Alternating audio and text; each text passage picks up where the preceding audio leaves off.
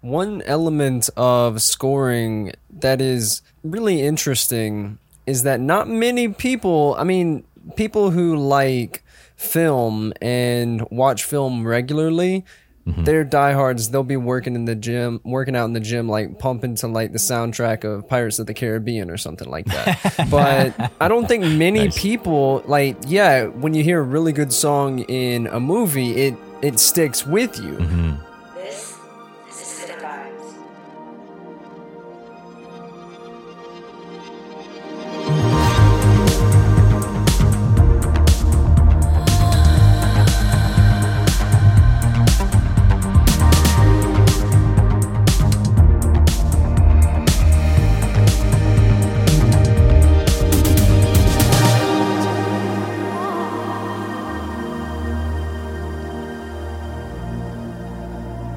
Welcome back to Cinevibes, ladies and gentlemen.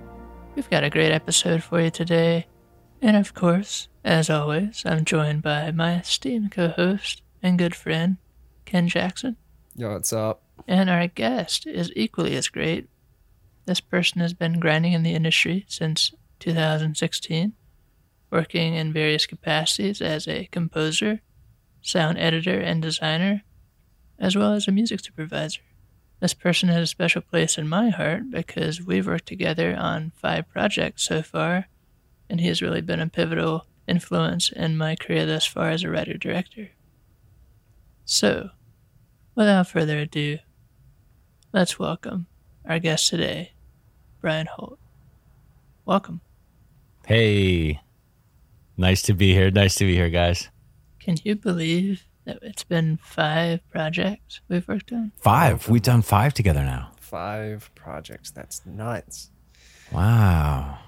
Thanks for joining us today to share a little bit about your experience as a composer. Anytime, guys. Yeah, thank you. Yeah, so it's been, like y'all were talking about, you and Trey, y'all had been working together, and I did my deep dive on your IMDb page. All and right. saw that you guys have been working since 2017 with Lost and Found. Okay, Lost and Found was our first, right? Yeah. So from Lost and Found, you guys have worked on Disconnect, Live. Y'all have been working together a lot. I wanted to know, like, how did you get into composing for film? Has music always been the route you wanted? Well, music has been pervasive in my life for sure.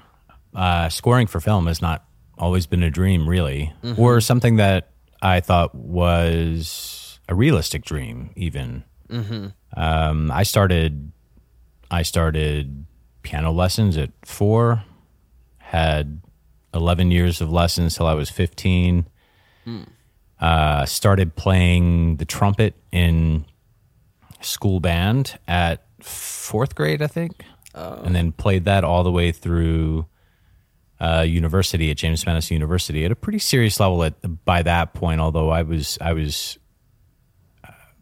good enough during junior high school to be first chair most of those years. Then immediately got to university and was 3rd chair. Amongst some giants. Knocked you down a peg or two. But I was comfortable enough or accomplished enough to get into the Marching Royal Dukes, which was, it's even hard to explain what type of experience that was. That was James Madison University's marching band. We had 400 plus players, including the flags team, huge, massive. My trumpet section in the Marching Royal Dukes was as large as my entire high school band. Oh, Wow. Just my trumpet section. Oh. Amazing. We had 55 trumpets. that is insane. So I played for 2 years at university on trumpet. Yeah, I stopped the piano lessons at 15. It was long enough to train. The lessons were long enough that it's a skill set that'll always stick with me. I'll never forget how to play. I'll never forget how to read music. I get really rusty. I'm not a super strong player. Yeah. And because I didn't really work very hard at practicing. I never woodshedded, as they say. Right. But was good enough to get by, to have fun with it. I even got into the Navy on my piano skills as a Navy musician when I was 18. And That is really interesting. then in my 20s and 30s, I played a lot of live music, bar bands, rock and roll, blues, funk stuff. Yeah. Bouncing around bars for 15 years or so, basically, from early 20s to mid 30s, which got a bit tiresome because you were always in. I mean, it was an absolute riot, but you were often in a setting where several of you were really serious and several of you were just hanging out and having fun. Right. So it was always an interesting experience in group dynamic. Managing a band, rehearsals, preparing for gigs. Learned a lot during that period, but then hauling around a big piano and Oh, yeah. in and out of bars. And so I did that for a while. So music has really always been there. Oh, and I was a vocalist. I started singing in high school pretty seriously. I didn't even know I could sing. But, I think I was looking up to my older brother, Kevin, who is a very talented singer, is a very talented singer. He doesn't sing anymore, but so looking up to him, he was a senior when I was a freshman, and I kind of followed in his footsteps and thought, well, if he can sing, maybe I can sing. Yeah. Try it out, and lo and behold, I could hold a tune. Ended up going to, getting pretty serious my junior and senior year in high school with voice. Was in choir, went to honors choir, kind of international competition level. I was thinking, at the time I loved it. I was comfortable with it. It was really compelling. So I actually was intended to and started a music track, a vocal music major at James Madison University. Okay. So I was performing at JMU while I was in high school the year prior to going to JMU. Not at the highest level. I was in the chorus of the opera, but it was a pretty serious opera. Yeah. And did that for a few years. So always enjoyed really high level choral music. So music's always been there for me. Here is what's going on in the news. It is award season, everyone. The Golden Globes happened this week, and we had winners such as Nomadland for Best Picture Drama, Daniel Kaluuya, Best Supporting Actor, and Chadwick Boseman as Best Actor in a Drama. April 3rd are the SAG Awards, so by the time this episode drops, you will be able to know who won in those, so let us know what you think of the winners of those. Makeup Artists and Hairstylists Awards also happened, with Ma Rainey's Black Bottom winning Best Period Makeup and Hair, Birds of Prey winning the Best Contemporary Makeup and Hair as well. Now, back to the interview. I think I remember perhaps dreaming about or planting a seed, having an interest in scoring for films in, I think it was around 98, 98, 99, right? That was a good year. I can only, yeah, it was for me. I was 6. I was 3. That's I wasn't awesome. even 3, I was 2. 98, that's classic. 2 and 6. Oh, that's great. All right, well, there we go. We set the stage. We set the stage. Let me see. So I was 24, 25. Hey, maybe you were a protege and you're like 10. Yeah. We weren't trying to expose you there. But interesting. No. So at that time, it still just didn't seem like a realistic dream. Computers were still not fast enough. I had it was some sort of like compact 486 or 286 or something. You couldn't even dream of putting together a home studio. Nothing was a reality. Shoot, the internet was really only 2 years old at that time. Yeah, it was so you were just still, kicking off. to have those kind of dreams, still It's kind of far-fetched. the fruition of a dream like that still looked like moving to LA. Basically, right? So I do remember having a little seed of the dream back then, but then quickly realizing, this doesn't feel quite right. At that time, I just started a career in massage therapy, and then went on to have a private practice in rehabilitative massage therapy and energy work and Reiki for about 10 years after that, Okay. before I transitioned out of that. Yeah, so I didn't come to do film work until my first film was 2016. Mm-hmm. But the seed of that started in 2012 with game studio Raincrow Studios. Okay. I'm curious what ended up bringing you back. Because a lot of times people get kind of that deflated dream and then they just say, well, I'll do, in your case, massage therapy and I'll make a career out of that. And not that you love it, but maybe it pays well enough and things are going fine and you just never end up coming back. But, you did. What was that trigger? That's a good question. I perhaps it was a function of time and technology, opportunities. It was an opportunity that finally appeared realistic. That's a good point. 18 years later, or it wouldn't have been that long. Well, yeah, almost. See, 2012 was the first time I kind of started scoring. 2012. So that was about 14 years after I'd originally thought I might be interested in that. Yeah. But then it was another 4 years after that before I did my first film. Again, my love for music never left, but I think just the opportunity presented itself differently. Right. Yeah. Did you always have a certain kind of, like, a love for film scores when you were growing up? Or, like... Yeah. What kind of... For sure. Yeah, what are your inspirations with that? What did it to you? What got you the bug with, like, scoring and composing? Yeah. Interesting. I was trying to, in preparing for the interview, I was looking back.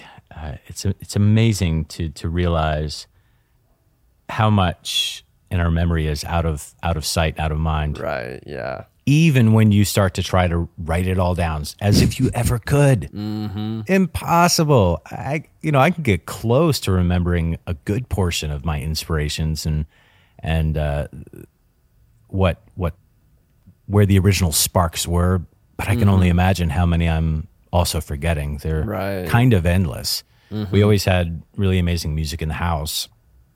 First and foremost, growing up, my father's older brother, my Uncle Art, was a professional trumpet player for big bands back in the 30s and 40s. So we always had really solid music inspiration and foundation around the house. So looking back at my influences, I remember in my 20s really being in love with John Barry. Okay. Thomas Newman, among others. John Barry's Out of Africa, Lion in Winter, and Dances with Wolves. Lion in Winter was probably the first one that I heard. We had that vinyl growing up. I remember putting that on and laying down on the carpet in front of the stereo system and just turning it up. Beautiful. If you've never heard it, it's really haunting and beautiful. Then Dances with Wolves, John Barry, Thomas Newman's Shawshank Redemption was on repeat for me in my 20s. Yeah. And Mark Isham's A River Runs Through It. So those three at that time, A River Runs Through It, Shawshank Redemption, and Dances with Wolves, were in high rotation for me whenever they came out. It would have been 93, 4, 5, 6. So right around 19 to 22, 23 for me. So those were some of the early inspirations. And then Henry Mancini's Hitari, my younger brother's favorite LP, was also in the house. So we had some early influences around. That's amazing. Yeah, that's really cool. Like your film composing has it changed any way that you've looked at film? Like those films that you were talking about, is there any way that you look at films now differently than possibly before, now that you're scoring or composing more regularly? For sure. Yeah.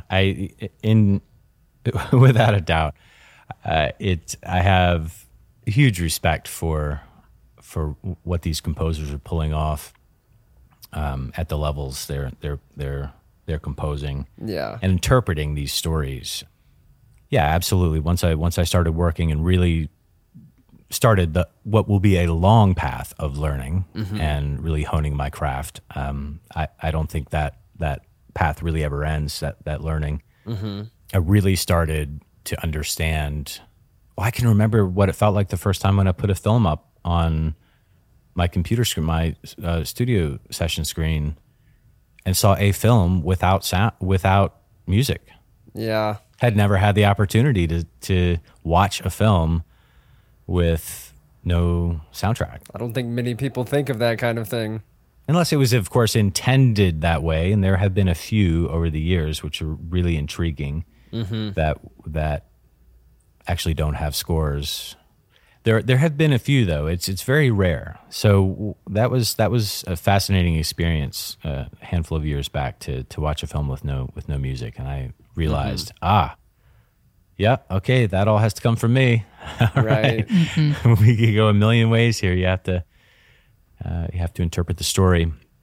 But yeah, so it's definitely changed how I watch movies.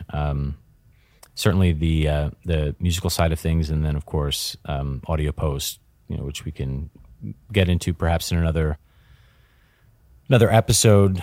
Very keen when I watch a movie. I'm really thinking about everything and hearing. Of course, you Right. kind of want to sit back and just enjoy the story too. But as a craftsman, you're listening to the craft as well a lot of the times. So I wanted to dive into one little thing Sure. related to sound, just because we're kind of circling the topic right now with silence. I don't think a lot of people think about in a film when no one's talking and there's quote unquote silence. It's not silence, right? Like there's a lot going on there to make you think or process in your mind, oh, this is supposed to be quiet. Right. Talk about absolutely. the power of silence, because I think we're going to kind of talk mostly about music and that emotion with sounds and instruments, but just the silence, like how do you quantify that, the power of that? That's a fascinating question. Well, fundamentally, in terms of the craft, you do what's called spotting a film for those who aren't aware of the process behind the scenes. And that's where we sit down, composer with director, producer, and watch the film and go through the film, and we decide where we want music, where we don't want music, and why.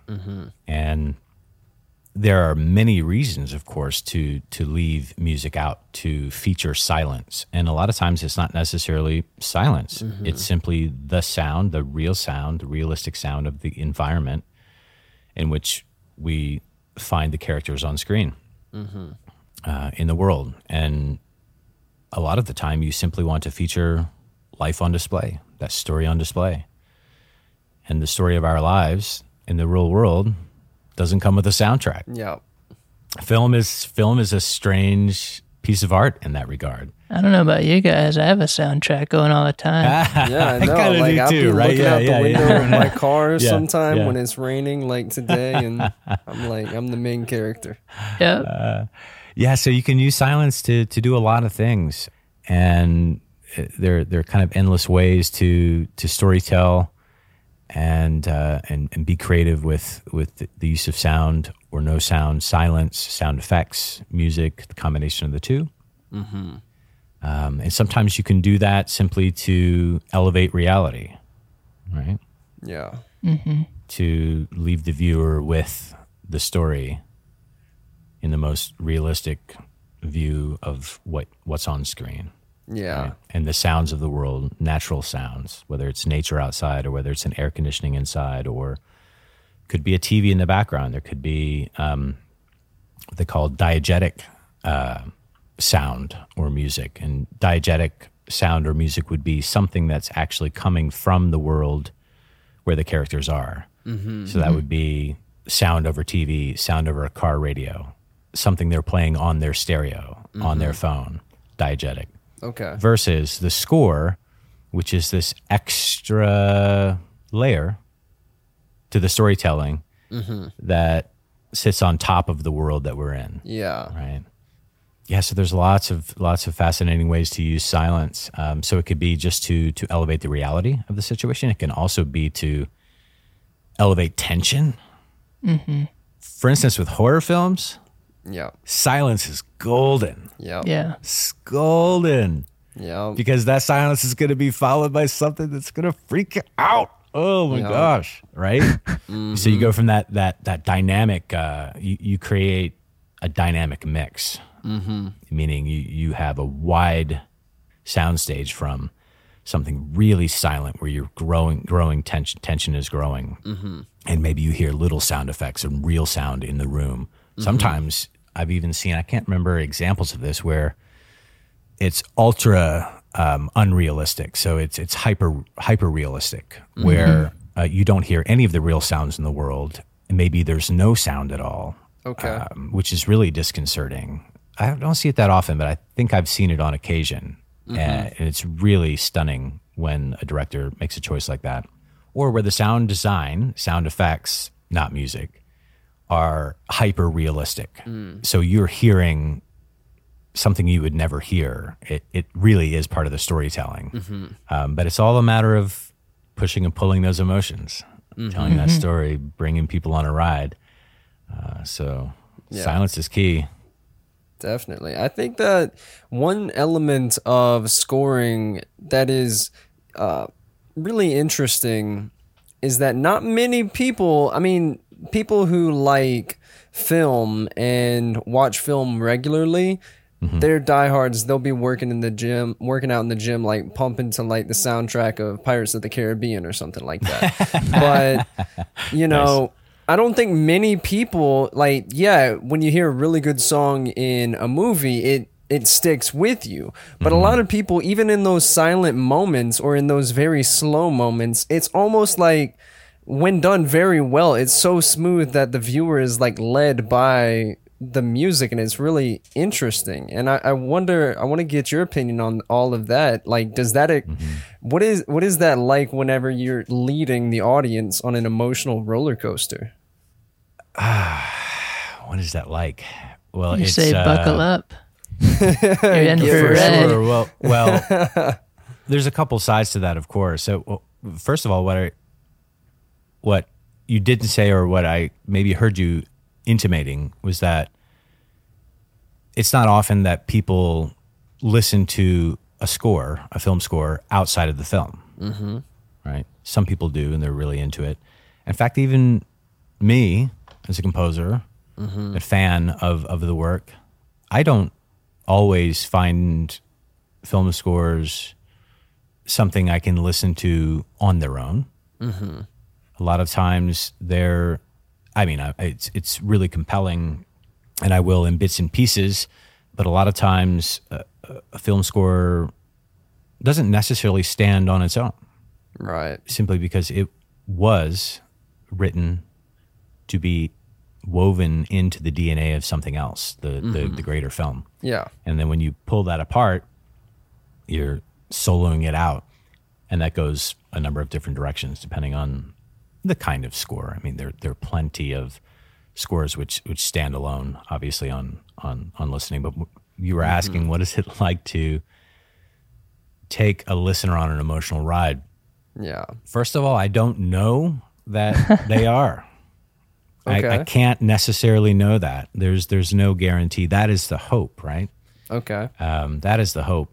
I can, if I'm in a setting where I get the privilege of watching a film in the company of people who haven't seen it before, then I have some sort of evidence of what we've accomplished with the storytelling. I still can't really know what that means to them personally, but everyone can see evidence in tears coming out of someone's eyes, or a smile coming to their face, or when you hear them audibly gasp or giggle, or you can tell people are moved, right? But you never know exactly until it happens, right? Until you finish it off. Yeah. But then the flip side of what that actually looks like is trial and error and hard work and toil and a bit of agony, and you go on your own roller coaster ride of really working and shaving things away and throwing lots of stuff at the wall, and almost nothing sticks. There's tremendous, at least for me, and I think it's the case with lots of composers at different levels, right? Even at the highest level, you'll hear composers talk about 20 different revisions, 40 different revisions, where they submitted a cue to the director and it wasn't quite right, or it was completely off mark. And so they scrap that and it goes to the side of the project and they start over again on deadline, on short deadline. A lot of times they're really cranking out, sometimes 2 to 4 to 10 times the amount of music than actually gets Put in filed down into the finished product. I can't remember. I was recently listening to someone say they created. Can't remember who it was, but they for an hour-long film they had composed 7 hours of music, 6 of which didn't make it. Right. So a lot of trial and error to actually, and attention to detail, frankly, because it's kind of one of those situations where ideally you want it to look like it was easy, because you don't want people actually thinking about the craft. You want them caught up in a story. So there's this strange ultimate goal of most applications of music to film score or audio sound design and audio post, where you kind of want to disappear, Right. in a way, Yeah. kind of into the background. That doesn't mean that a score won't feature or sound effects won't feature heavily, but it's not for the purpose of the viewer thinking, wow, listen to that score. Wow, those sound effects are amazing. You just kind of want them to be wowed by the story and the character on screen, the visual on screen. And the music does a great deal, and the sound effects and audio post do a great deal to actually bring that to fruition. Yeah. One of my favorite movies, as everyone knows already, is Interstellar. Cornfield. And Gosh, there's wow. a famous, I don't know like if it's fully true, but apparently all Christopher Nolan told Hans Zimmer was that the film was a love story. And obviously if you watch Interstellar, a lot of people would be like, what the freak are you talking about? That's not a love what? story. But I mean, I fully believe it is, but that's another conversation. Anyways, from that, he wrote a decent bit of that music and a lot of that very heavy organ-based Yeah, score that everyone either loves or hates, I found love it. out. brilliant. And I mentioned that not only to plug Interstellar because people need to watch it, but Yeah. also because in that same vein for yourself, if you perhaps read a script or maybe you get a word or a director gives you a phrase and he's like, run with it. Yeah, And you start really jiving and jumping in there and working on something. yeah. On one side, what is it like when the director's like, ooh, think you went the wrong way? And then on the Yeah. other side, when they're like, oh, shoot, like, you nailed exactly what I wanted and I didn't even know what I wanted. All I told you was love, or it's about a coming-of-age story. Like, what are those two dynamics like? Yeah, it's extraordinary, really. It's hard to really describe the difficulty in that leap, where you start with something, number one, that is a director, a writer, or a group of folks' baby. They've been with this for a long time. As director and writer, you've probably been with the project a year and a half, maybe, or longer in development, even before it was shot. It's been in editing for months and months. There's a lot of investment, emotional investment in a story before it gets to my studio, a lot of times as a composer. So you really have to be intuitive, I suppose, ideally, with a lot of this, because you're never going to totally get there on the brief. Right. You're never going to have the right words that tell you exactly what to write. It doesn't work that way anyway. It's too beautiful a craft to be spoken about. Literally, you can't nail it down. I think that's part of why music is so compelling and always has been as humans. It's something that both speaks to us about internally these things we can't bring words to. It takes us out of the things. It's an escape. It's a connection. It's a closeness. It's all of these things, but it sits so outside of language. So I love when a director is really creative with how they approach interpretation of story when it comes to sound. Like you said, Interstellar, Chris Nolan said it's a love story. That might be counterintuitive. I love that. Because even if it is counterintuitive, even if that's only a small part of what the story actually is, and there's a lot of cases where you can score opposite to or left of field to what's actually happening on screen, and it's more effective. So in a serious music, seriously scored on top of comedy, a lot of times for a perfect example, brings out the comedic effect of the spoken comedy and the acted comedy more than writing comically in a musical style to accommodate the comical acting style on the screen. A lot of times it's counterintuitive, but it doesn't actually elevate the comedy. Right. Oftentimes, if you take a very serious approach to the orchestration, in contrast to the comedy on the screen, it actually elevates the comedy. That's the old comedic duo kind of thing, the straight man and the opposite. Yeah, so I love when a director is really creative with how they approach interpreting what they want from the music. It can also be a little disconcerting when I have too much freedom to interpret, because I could go so many different directions. Then, of course, the only way to kind of start steering the ship is to have continued conversation, trial and error, get feedback. So in my line of work, I'm not writing for myself. I'm writing for you as director. As a composer, one has to really become comfortable with criticism and feedback and not take it personally. It's just part of the game. You have to put it out there and say, all right, reality check, where are we? You're totally off base. Got it. All right. Let's see. Where do we go from here, right? I didn't just work on this for 3 days. No big deal. No, Yeah, no, for sure. Down the trash. Okay. For sure. Absolutely. Is that blank page as daunting for you as maybe a writer with that It is for blinking me. cursor? And it's just Yeah. like, what am I doing? No, it really is. I don't love starting. I never love starting a project. Yeah. It's a lot of work for me.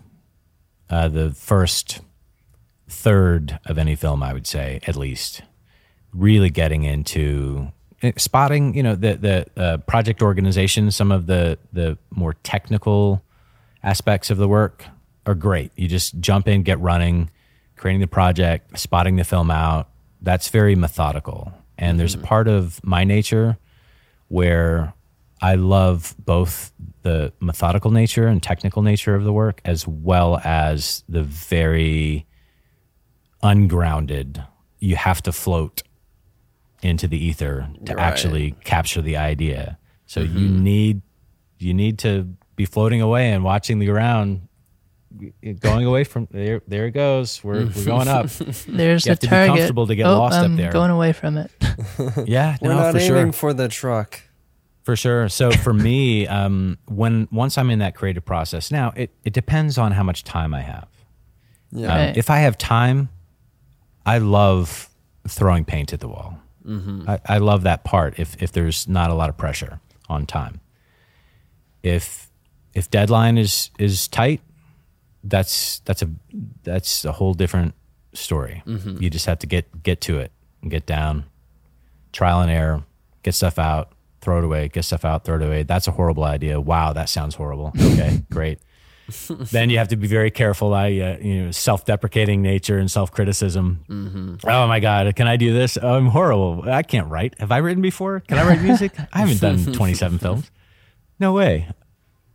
But once you get the hook in, for me. Once I get a structure there, something in, once I get a few seeds in the ground, that's when I really love it. I love developing and blossoming a piece, and then you're playing in, and it's also very technical as well, but there are boundaries. So it's comforting to play within those boundaries because I have something, I've got the hook in, and now I can really explore that idea and be very fastidious with it. It's a fun word. It's a very nice word. I am fastidious. I love,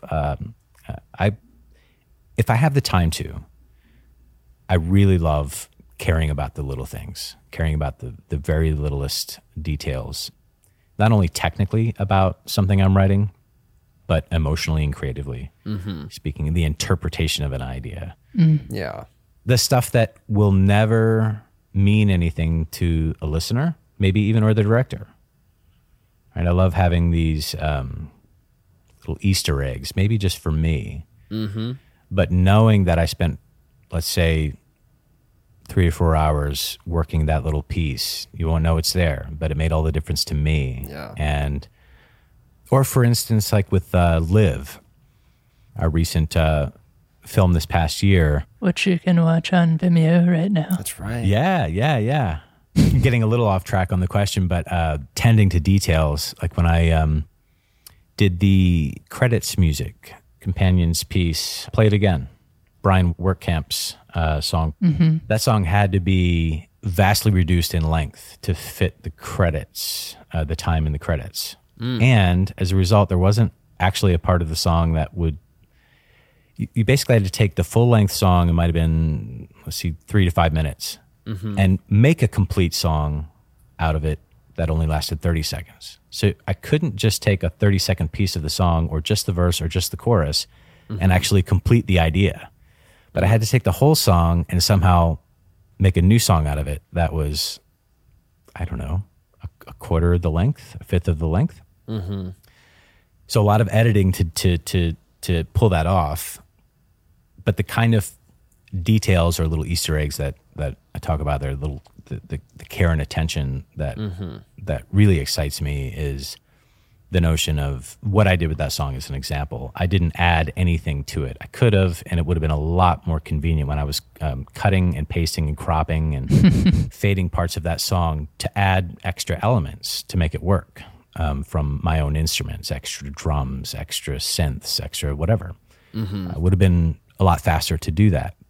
But there was a part of me that wanted it to be all his. Right. Even though it was my remix, my version of it. Spin of it, yeah. So I resampled little parts of little drum fills and other tiny little parts where there were synths that were standing alone or little pieces in the song and used those all elements from his original recording to actually restructure the song. So it's little details like that bring me a lot of joy. It doesn't necessarily mean something to the director or the viewer, but it's like it's how I like to work. Yeah. I mean, the viewer would never know that you had a 3-minute song that you had to reduce. Right. It's kind of like the curse of working behind the scenes. Like if it works, then people don't notice it. Yeah, but maybe even honoring Brian's song when he hears it, maybe he hears it and realizes, I don't hear anything. It's completely new. It's a whole new interpretation of his full song. Sure. Completely familiar to him because it's all his stuff. Maybe even he, as the original writer, doesn't realize get that Easter egg. I love that because it doesn't matter. It doesn't. I mean, I'm mentioning it now not to put it out there, but just as an example of our 100,000 listeners. Oh no. this personal joy that I get from Sure. if I had the time to giving detailed attention to the process. Absolutely. I wanted to talk about theme. Something that's really important to me when I start thinking about a score for my projects, and I'll use Disconnect as an example. I want all the music to be tied together or attached to a character or a thematic element of the script. And I remember when we first talked about this and we were kind of getting going, I mentioned, we kind of spotted it like you were talking about together. Right. And then after that, I was like, I want this character to kind of have a sound. And said some things like that. Obviously, I don't know what I'm doing, so I just say things like that, and I hope that you know what it means, and you run with it. But yeah, like intuitively, our brains work that way. I think where we can connect the dots if we hear it like at 20-minute mark, then an hour 20, like, oh shoot, like we heard that, and now we know it's connected. Talk about how important that is with scoring and how difficult it might be to kind of keep that through line just with the music. Right. Yeah. That's a fascinating topic. There's kind of two levels there, many levels, but two basic levels. So first and foremost, there's the beginning of interpreting a film musically. You have to have the conversation with the director or with yourself, or the process on my end is that I have to develop limitations, right? Is kind of one part of the spectrum. If you have thousands of instruments and styles to choose from, you have to narrow it down and make a choice as to what you're going to start from, work from, paint from. It's a lot like a painting in that a painter will develop a color palette first that is relevant to what he or she is painting.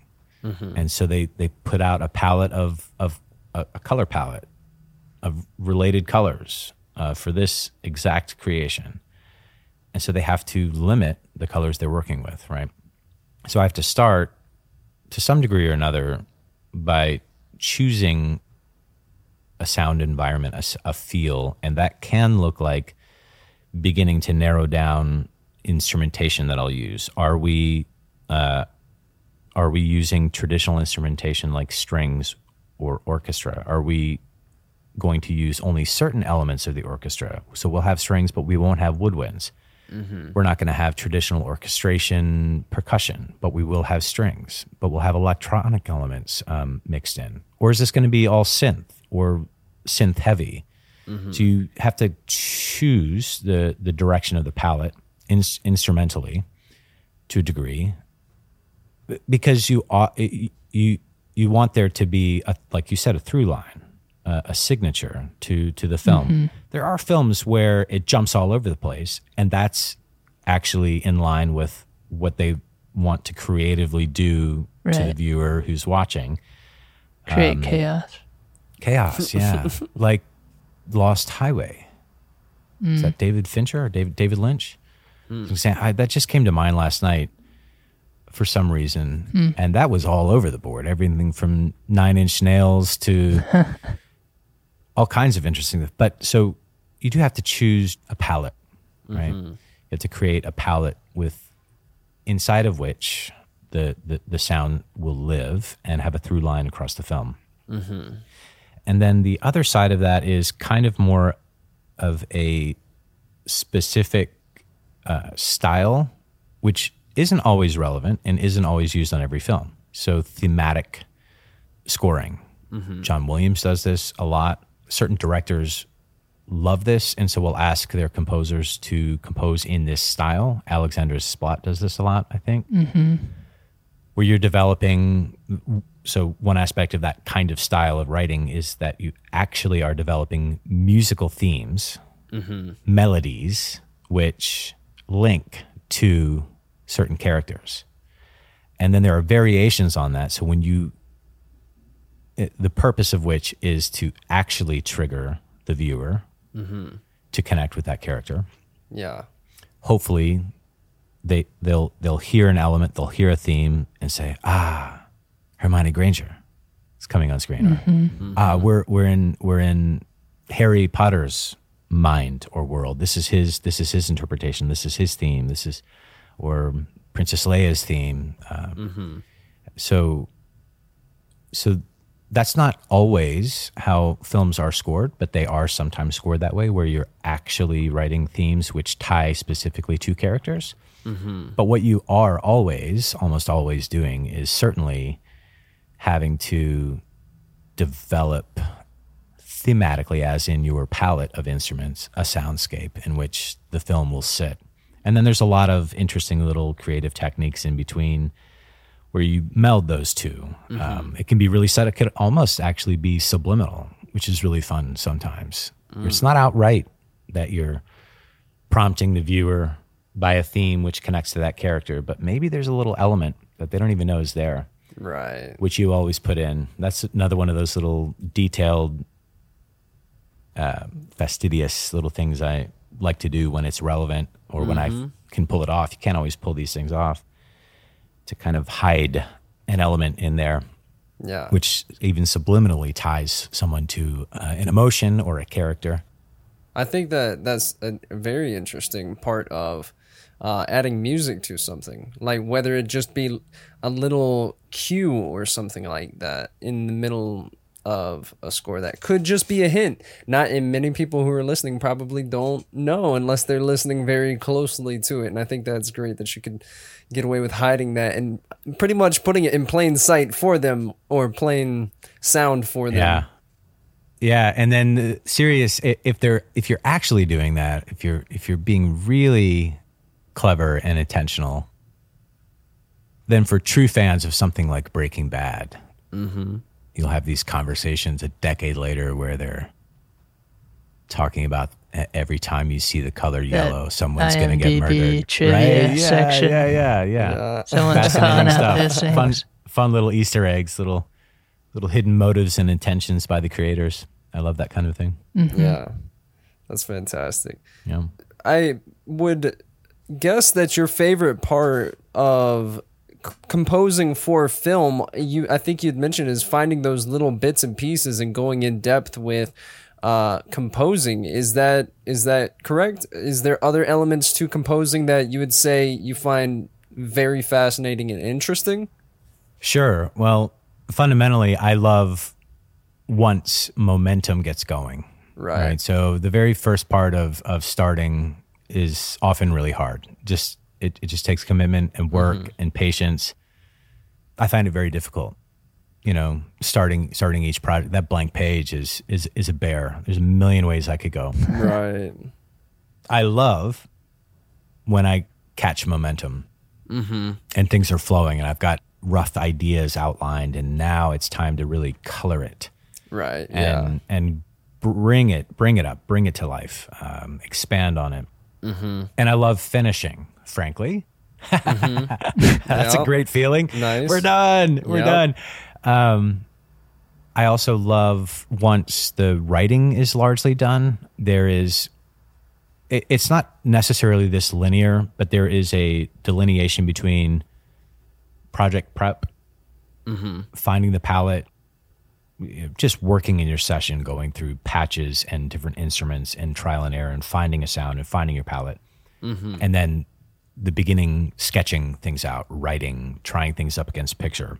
Yeah. But once things are moving and flowing and I'm in the writing process, I'm also quite often simultaneously in a more of a production process or a mixing process too. So not only am I writing with or working or writing with the music in mind, the sound palette in mind, the frequencies in mind, I'm also simultaneously making mix moves, thinking about panning, EQing things, very technical stuff like compressing loud sounds to make them sit in the mix, EQing out low rumble to make sure the balance is where it needs to be. You can do a lot of that stuff at the end, but I tend to do a lot of that stuff as I go because these projects get huge. I mean, I was looking back at Live as an example and at my project folders. And so I did audio post on that, the full audio post, dialogue editing, sound design, and all of that, and the balancing and mixing of the film, plus the music. And they're very different focuses, right? Yeah. And actual totally different sessions, project sessions. So the way I organize my templates is I pull all of that out. That I'm working in the music world, I'm in the music world. I'm working in audio post, I'm in audio post world.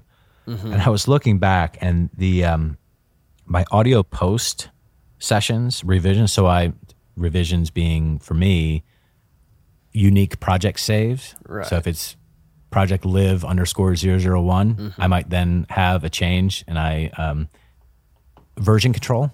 So it might be 001A, 001B, and then I'll make a bigger change, and then it becomes 002, right? So that one got up to 40, but it was 110 revisions just for the audio posts. Right. So I had 110 Pro Tools sessions saved. And then the music side was 57. 57 separate revision saves. So it gets very complicated. And the track count, I don't even know what that was. Around between 50 to 100 plus tracks. I think I maxed out Pro Tools at some point on that one and had to pull things back, certainly in the audio post. But so you can't wait till the end to do the mixing. Right. Really, you can't. You have to be doing that as you're weaving it all together. So I do love that aspect as well.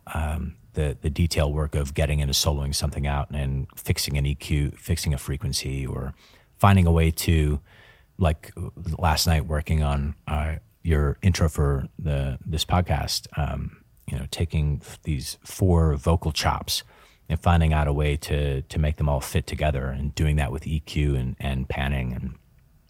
And so I love that process, that detail process. It uses a different part of the brain, which can be really comforting when you're taxing yourself out on the creative side of working with a lot of open space and open ideas when you're writing, to switch the brain into I'm fixing and I'm dialing in. The production mix level is a whole different rhythm. So I love that too.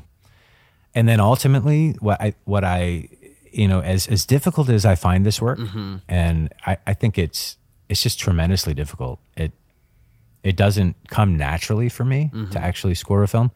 I think what comes naturally to me is the emotional side of exploring how to complement an actor's emotions, or the emotions of a story.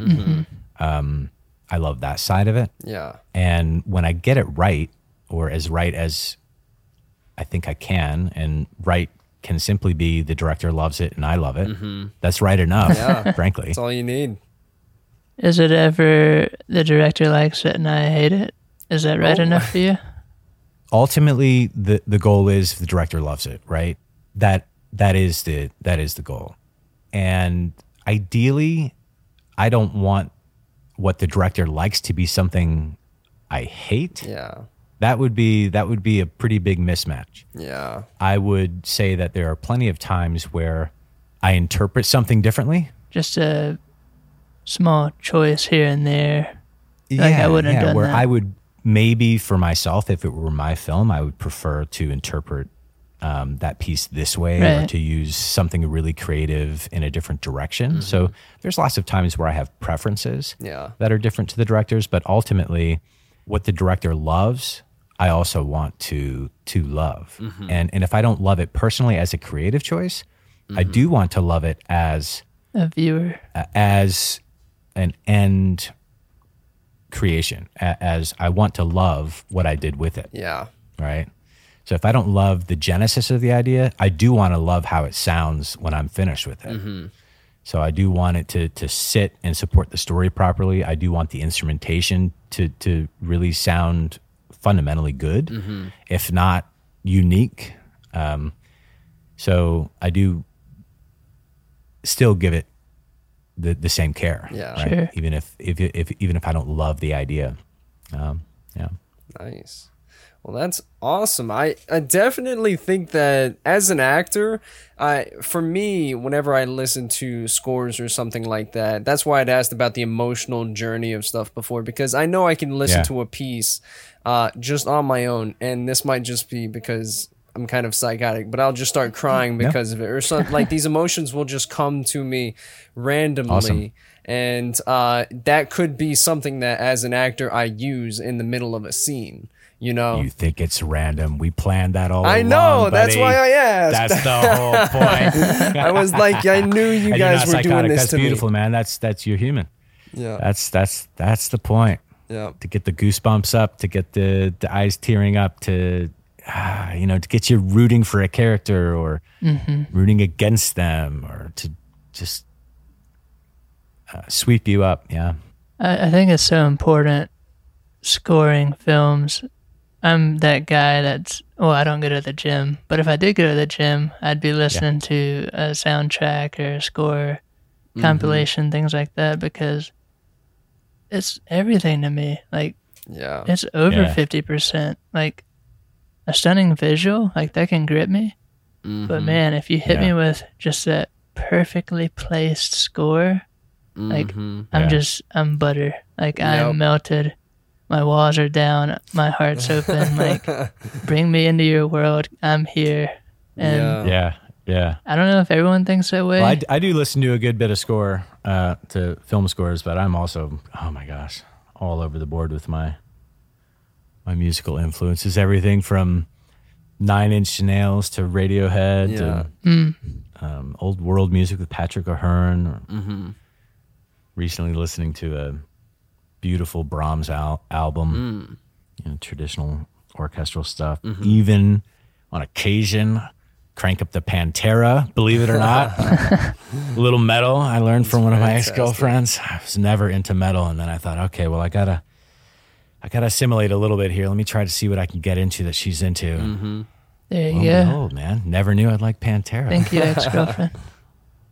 That's the way to work out, right That's there. right. That's right. That is fantastic. So I want to closing it out. What have you been Sure. watching? Have you been watching anything recently? A little bit. I'm not watching as much as I am listening to music and actually trying to read more recently.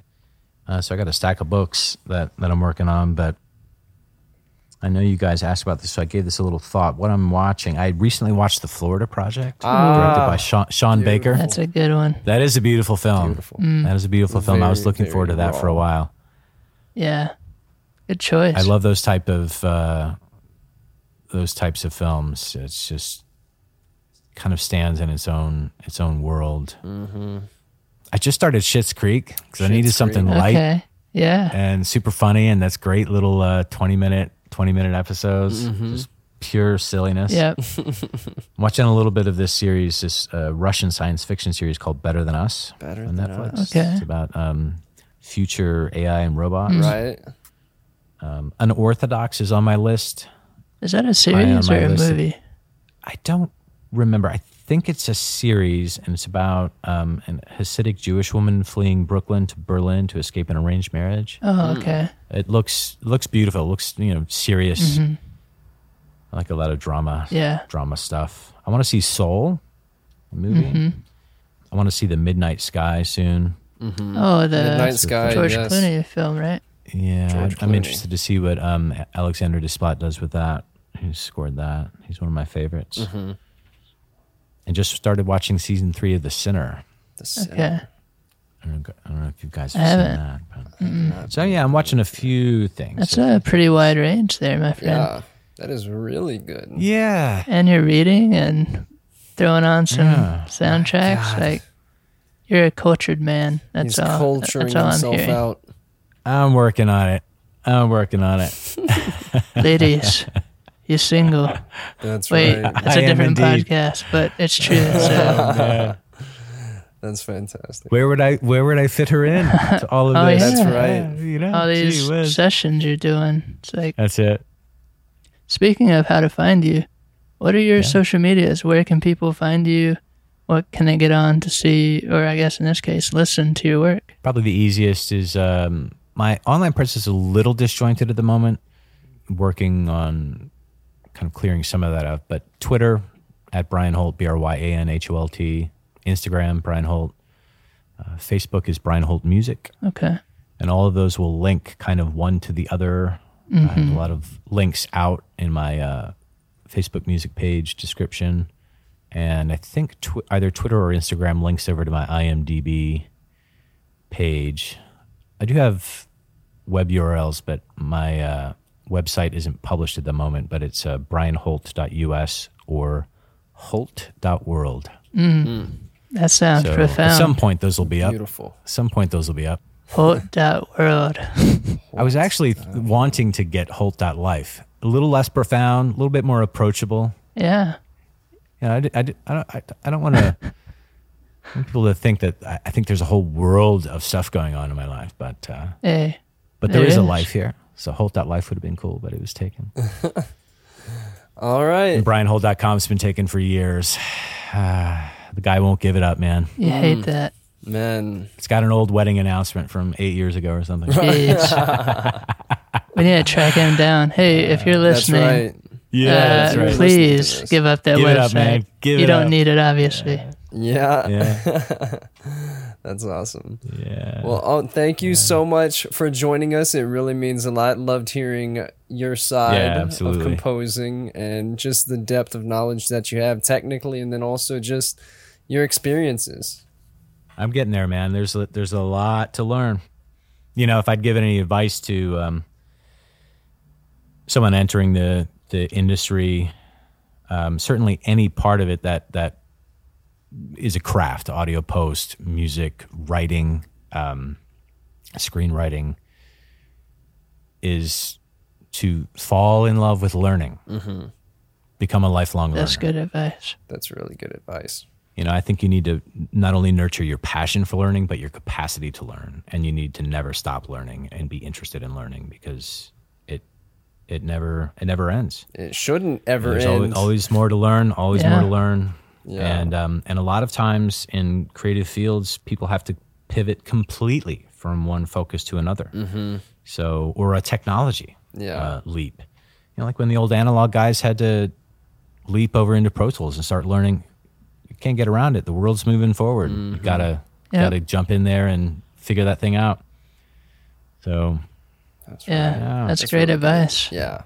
That's really good guys, advice. nice to chat with Yeah, you. we Of certainly course. appreciate it, and we look forward to hearing any projects that you're working on next, and know that they will be beautiful orchestra of sounds to our ears. We hope. Yeah, I'm really pleased to be doing this work, and it's been fun to do so many projects with you and keep growing. That's also really wonderful part of this work is to grow with people over time. So I've done a bunch with you. You get to Did skip work a with few Ian steps at Lee, the beginning couple there. with Mike Rita. Yeah, You don't have to get to know man. each other. You can just jump in. Yeah. yeah, absolutely. Alrighty. Nice. Take care, brother. Yeah. All right, gentlemen. Thank you so much Thanks so again. much. Later. All right, we'll see you. All right, later. Thank you guys so much for listening to our interview with Brian Holt as he talked about scoring films and a little bit of the post audio world. As always, you can reach out and find us on Instagram at the Cinevibes, or if you want to send us a little email, you could do that as well at cinevibescast@gmail.com. And of course, you can find Brian Holt's social medias in the link below, the description below, whatever's below on Spotify. Hopefully you better click that and go give him a listen. He's done a lot of work, and scoring is one of those things that oftentimes goes unnoticed, and usually that's for a good reason. And so we appreciate all those out there scoring and the legends that have done it, and those legends now giving back to the people coming up behind them. That's So right. appreciate you guys listening. If this is something that you liked and want to hear more of, then let us know that as well, and we can get Brian back on, perhaps someone else that's also working in the industry in this realm. So again, thank you, and we hope that you guys have an amazing rest of your week. And shameless plug, please just follow us on Spotify. It's down there. You just gotta like it. It's our That's all you gotta do. Just Like- hit that little heart button. Like we're gonna like go Christopher Walken on this and like. That's right. How could you not? Just hit it. the follow button. But yeah, thank you all so much for listening. I really love talking with Brian, and we hope you did too. And we're out.